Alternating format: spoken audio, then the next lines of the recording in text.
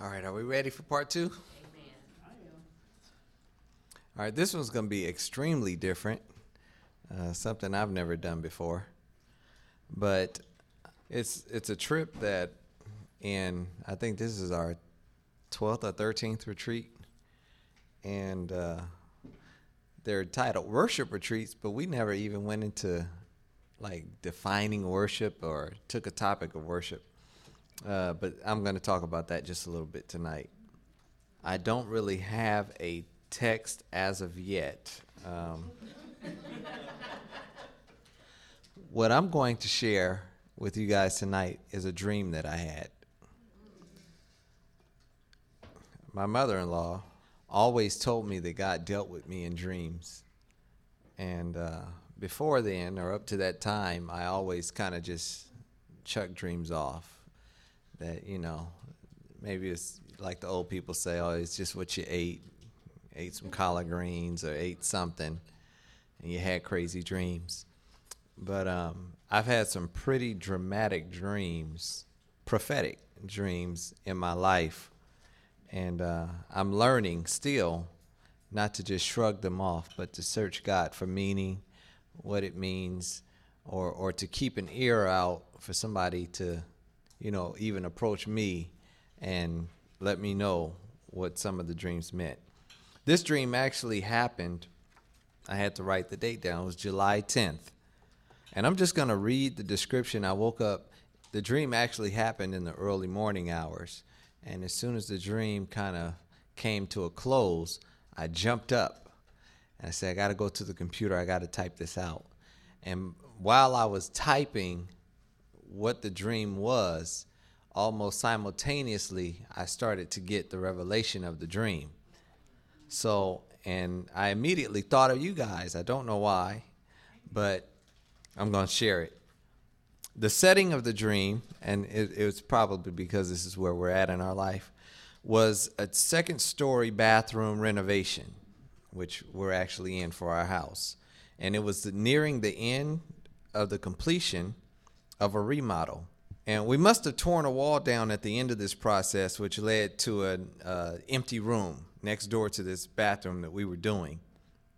But the room stood between the bathroom we were renovating and Zoe's bedroom. The walls in this room were not drywalled. You could still see the beams in the walls. You could see the back of the drywall to the adjoining rooms and the hallway through the beams, but there was none in this particular room that dressed the walls. There was nothing particular that dressed the walls of this room. This dream, it seemed to be a combination of every house that I've lived in my entire life, from childhood up to now. There was a certain familiarity to it, even though it didn't look like anything or any of the places that I actually live, but it was familiar, just certain parts of the houses and apartments, townhouses that I've lived in my life. This dream had all of these rooms kind of joined together. The room was very nice. It was a big room, but it was still new. The carpet was new. And immediately in the dream, I called Peanut, and I made all kinds of suggestions as to what we could do with this room. I suggested extending the bathroom that was under construction in, so we could make it into even a bigger bathroom. Then I suggested maybe we extend Zoe's room into it, and then we could switch rooms with her, and we could take a bigger master suite. Then I suggested we make it an additional upstairs den, and then I suggested we make it an office. Strangely, although I didn't recognize this room until we tore this particular wall down, there was always an entrance into this room from the hallway. The door was there. It wasn't blocked. It wasn't sealed. The door to this room was always there. So we had to pass this door, but we just forgot that it was there. So we immediately started to go through the many things that we dropped off in this room over the years. Here are the items. An old cordless phone with its charger. I plugged the charger in, and the light immediately turned green. It was already fully charged. Next, I saw lots of tapes of songs that I had recorded, along with an old tape player, which was already plugged in and powered on. I began to insert the tapes that I had recorded in the studio and listen to a lot of my own creations. The next thing I saw was a water softener extension that Peanut had bought to soften the shower water. You know, those you attach them to the shower heads, soften the water. But it looked brand new, like it had never been used.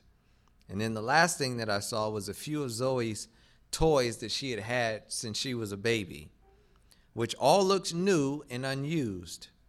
So I named another kid. I said, maybe we could give that to this kid or that kid. But Peanut said, well, they're already too big for that. They can't, they can't use these toys now. So as I'm typing the dream out, the interpretation came to me, and here it is. I believe that this room represents the room of worship in our lives. It is the room that when the house was purchased was designated as a prayer closet. The exposed beams speak of the apparent framework that God has established in our lives. The walls of this room were not beautified by drywall, paint, or wall decorations. This room exposed the foundation and framing of our makeup. Things could be seen for what they really are in this room. Instead of being a place of worship, it became a place of squandered dreams. The worship room was turned into a temporary storage area. It was turned into a place where we could hide things that potentially cluttered our preferred area of the house. Even though the room had obviously been visited countless times, none of us remembered going there. We all forgot about the many deposits that we even made. We had been going into the room, dropping junk off, or what we considered junk, but we don't remember going there. I believe that this speaks to how mundane our worship experiences have become. The one room in the house that was designated for the transformation of our souls was visited often, but there was very little or no remembrance of having been there. Its purpose had been perverted and twisted. Our worship is so powerful that it is a place that is completely separate from the rest of the house. What scares me most is that I immediately, without pause, wanted to wipe this space out and make it some part of another room.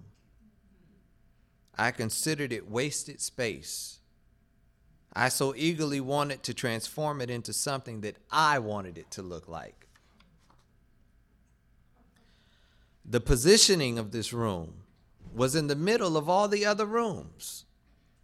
The door to this room was passed up on a daily basis, no doubt many times daily. As we went from room to room, we just passed it up. And in order to get ready for the day, we all had to pass this forgotten room in order to get to the bathroom. Now, the bathroom is a place of preparation. But it was as if this room did not exist. Now remember, our preparation is in vain when it is not preceded by a visit to the worship room. I believe the old cordless phone with the fully charged battery represents the power of our prayers. It speaks of our communication and connection with God. If we would simply plug in the charger, we would see that it had never lost its power. I believe that the old tapes with the ever-ready tape player prompted me to remember the dreams that I once had for my life.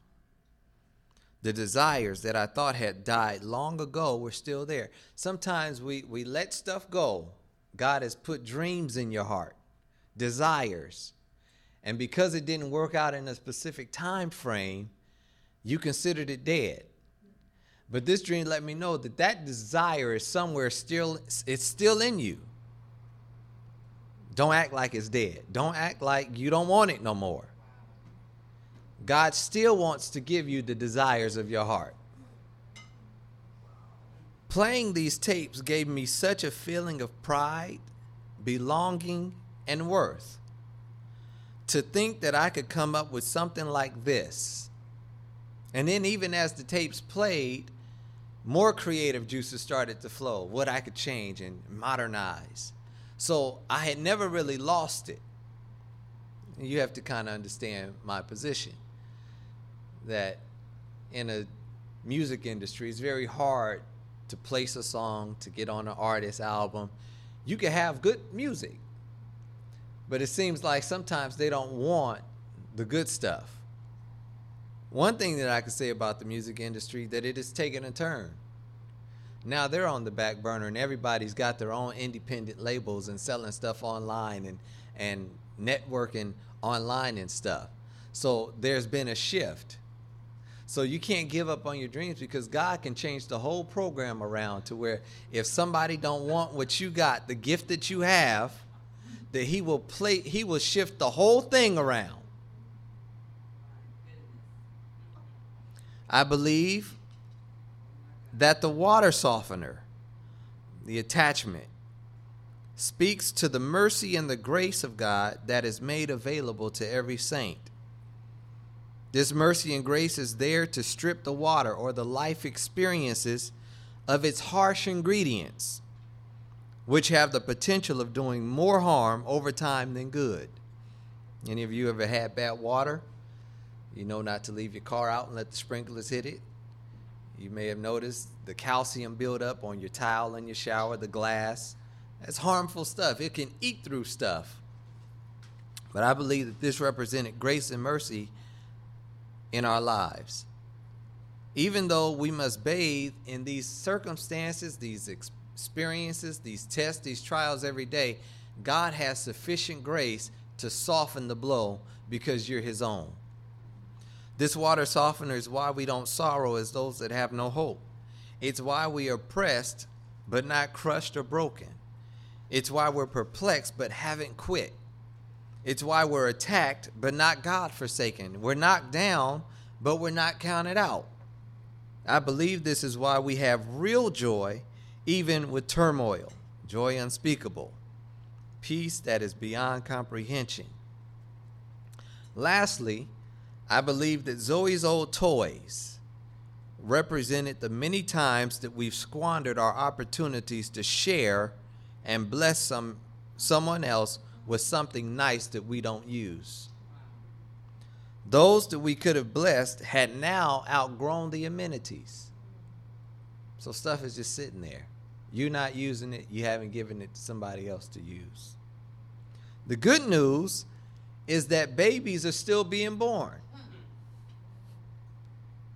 We all know someone who is pregnant and close to delivering. So the labor and delivery ward of life will forever be open, which will present plenty of opportunities for us to share and bless someone else with what we don't use.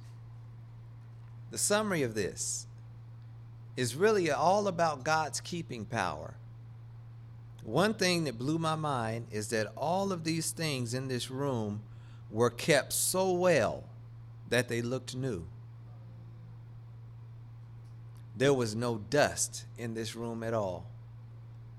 This affirms to me that it truly is the room of worship. It is the room where God dwells, and where he is, time ceases. Nothing can become old in his presence. You dropped your stuff off with him and left it there. But it hasn't aged because it's in his presence.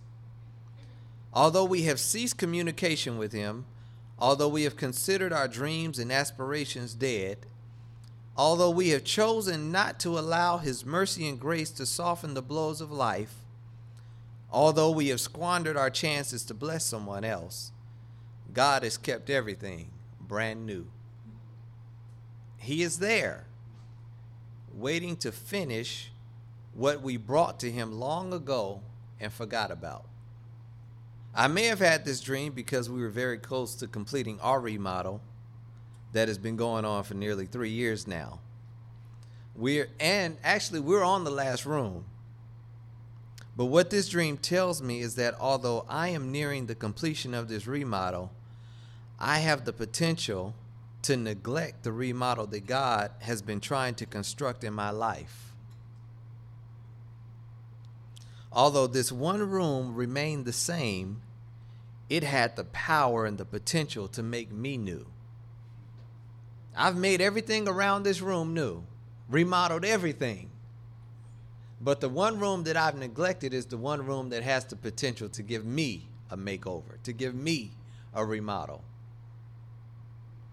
It is the room wherein lies the power for me to become the Son of God. I must worship. There's a lot of words in the Bible that deal with worship, and like evil, it goes way beyond what we could really share in a night. So I'm just kind of going to summarize this a little bit about worship. In the Hebrew, the word abad means to serve. The corresponding noun means service or adoration.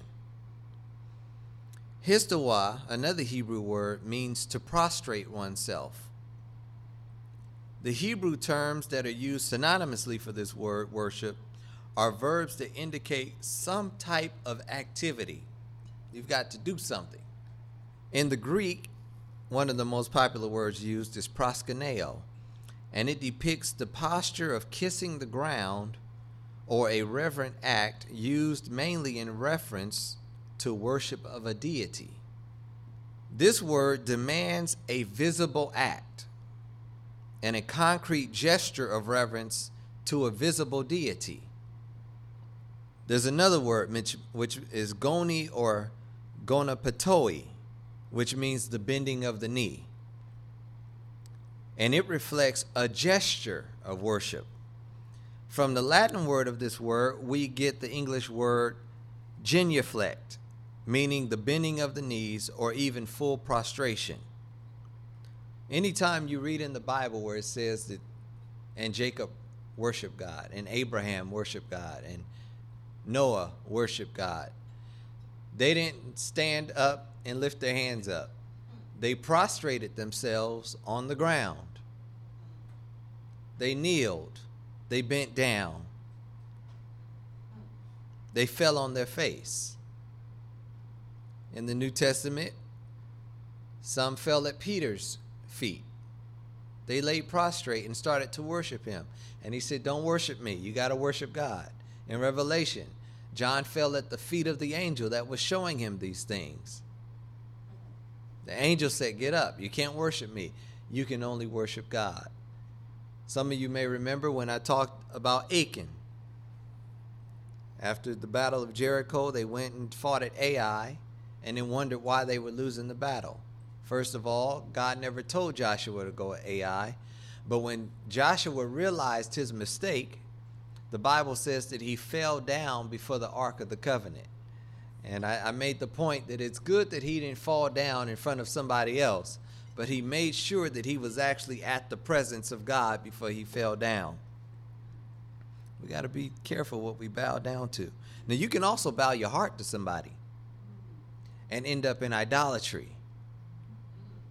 We have to watch who we reverence. We have to watch what we reverence.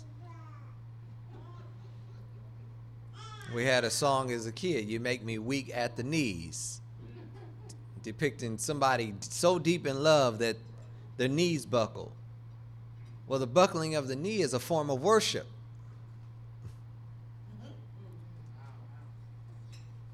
Another Greek word, I can't even pronounce this one. It's latruo. It refers to the offering of sacrifice or service with no thought of reward. That means I'm not really coming to expect something from you, God.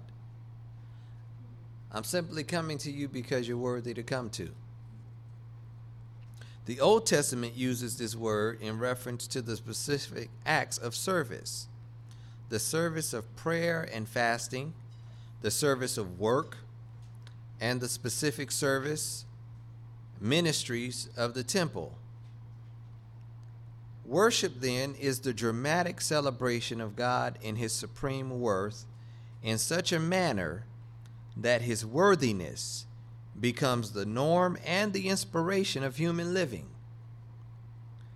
Defined in this way, worship does three things. Number one, it places God at the center because of his worthiness. Number two, it avoids the tyranny of subjectivism.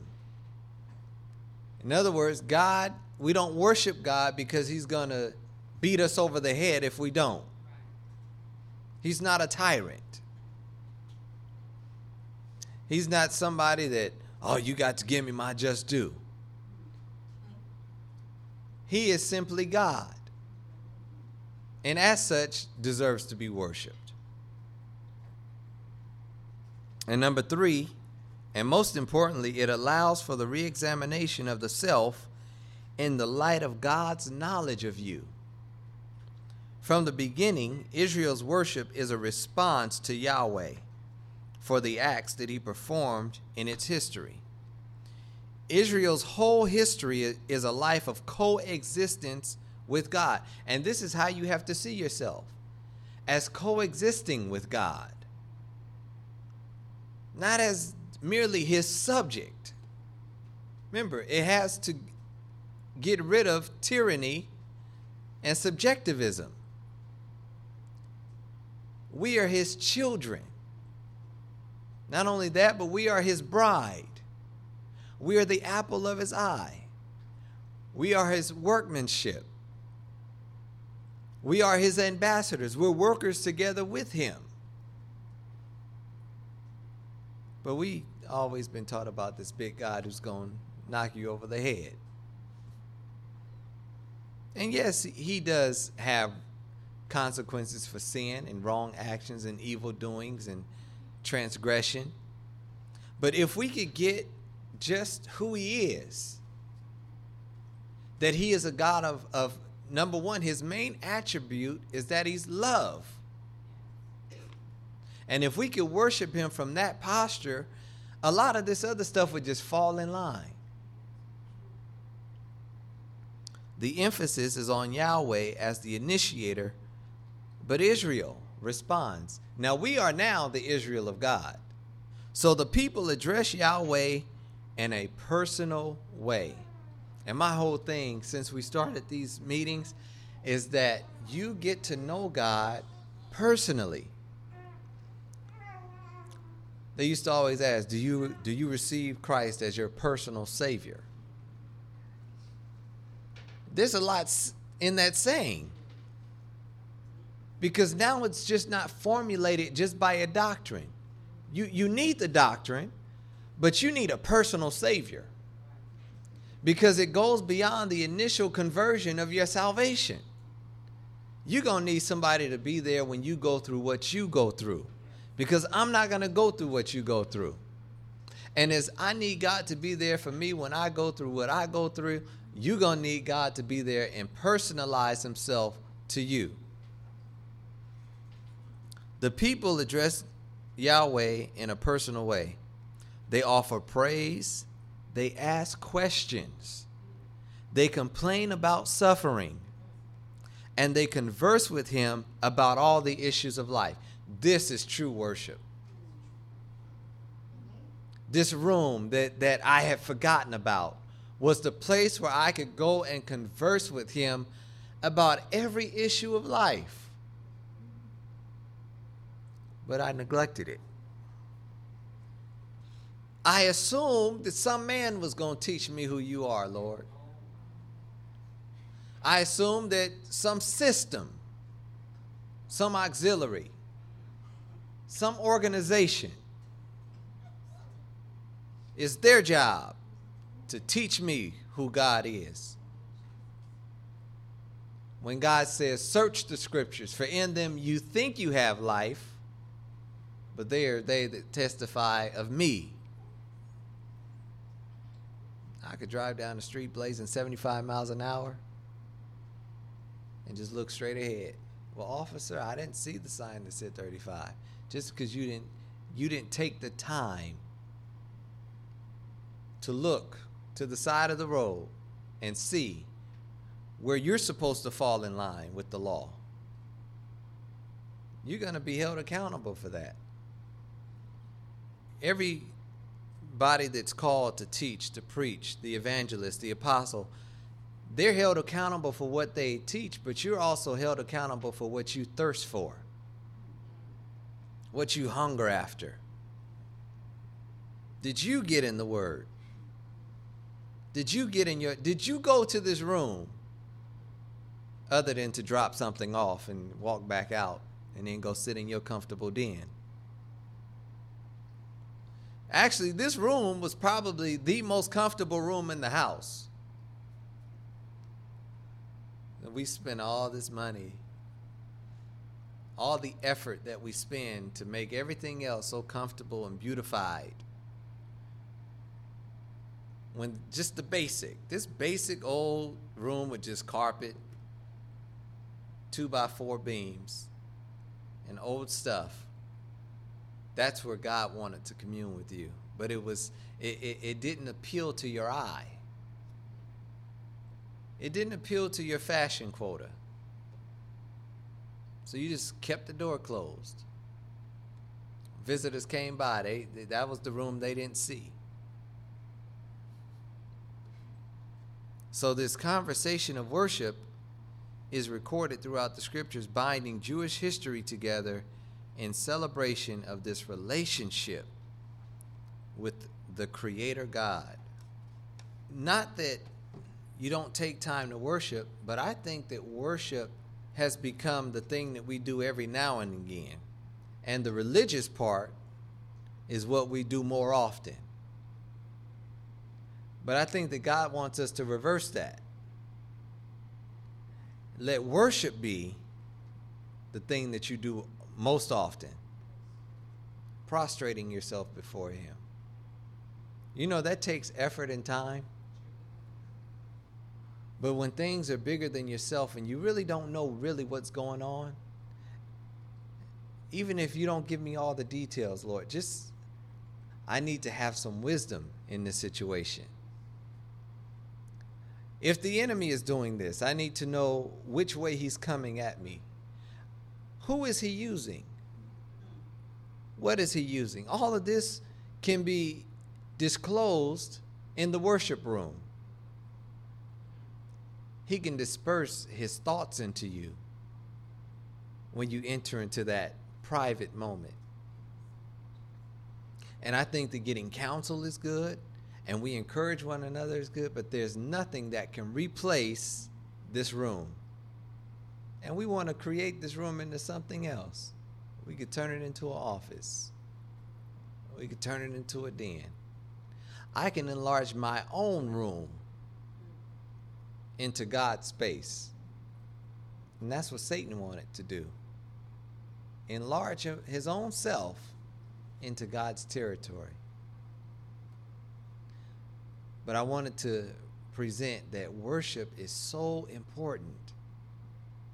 And it's tragic that we call ourselves the people of God and hardly ever do it. Actually, should feel bad when we define it. Because we'll get up and say, oh, the Bible says, let everything that have breath praise the Lord. So any living creature can praise God. But only those that have relationship can worship God. But most of our time is all praise. And while praise is good and praise is necessary, worship is even more necessary. Because I'd rather be in the personal relationship part than to be with the crowd saying, yeah, go Jesus. Because there's a lot of mixtures in the crowd. But worship, the worship room is where we can be made whole, be made holy, be made right, and allow Him to heal some stuff. The dreams that we say, oh, it didn't bother me, that it never happened. Yes, it does. And we could get up and say, oh, you just need to get over it. But nobody gets over stuff that has that much of an influence on them like that. It takes God to minister to you. But like she said earlier, who's talking in your ear? I think that God's will for our life has been perverted because other people have spoken to your life when God was the one that was supposed to speak into your life. And then we look for people to sanction what we do, who we enter relationship with, who we break off relationships with. When the bottom line is, wherever God leads you and what he tells you to do, you got to do it. In the Old Testament, the things that God led people to do, nobody else was doing it. Nobody did what Abraham did. Nobody did what Isaac did. Nobody did what Jacob did. If they had listened to popular opinion, where would we be today in the New Testament church when God was using their history to show us stuff? And even in his mistake, God waited for 20 years for Abraham, his mistake, to die. God waited to almost the completion of this room, because just when you thought, oh, this place is just the way I want it now, God reminds you, you've made this house over. There's a new house, but there's no new you. And the only way to get the new you is to go back to the room where all of this started. And I think that all of these retreats have come to this, to where he says we talk about the times that we've had, talked about what God has spoken. But he's saying you're not complete yet. You're excited because you're seeing some stuff transpire in your life. But go back to the worship and watch this next level.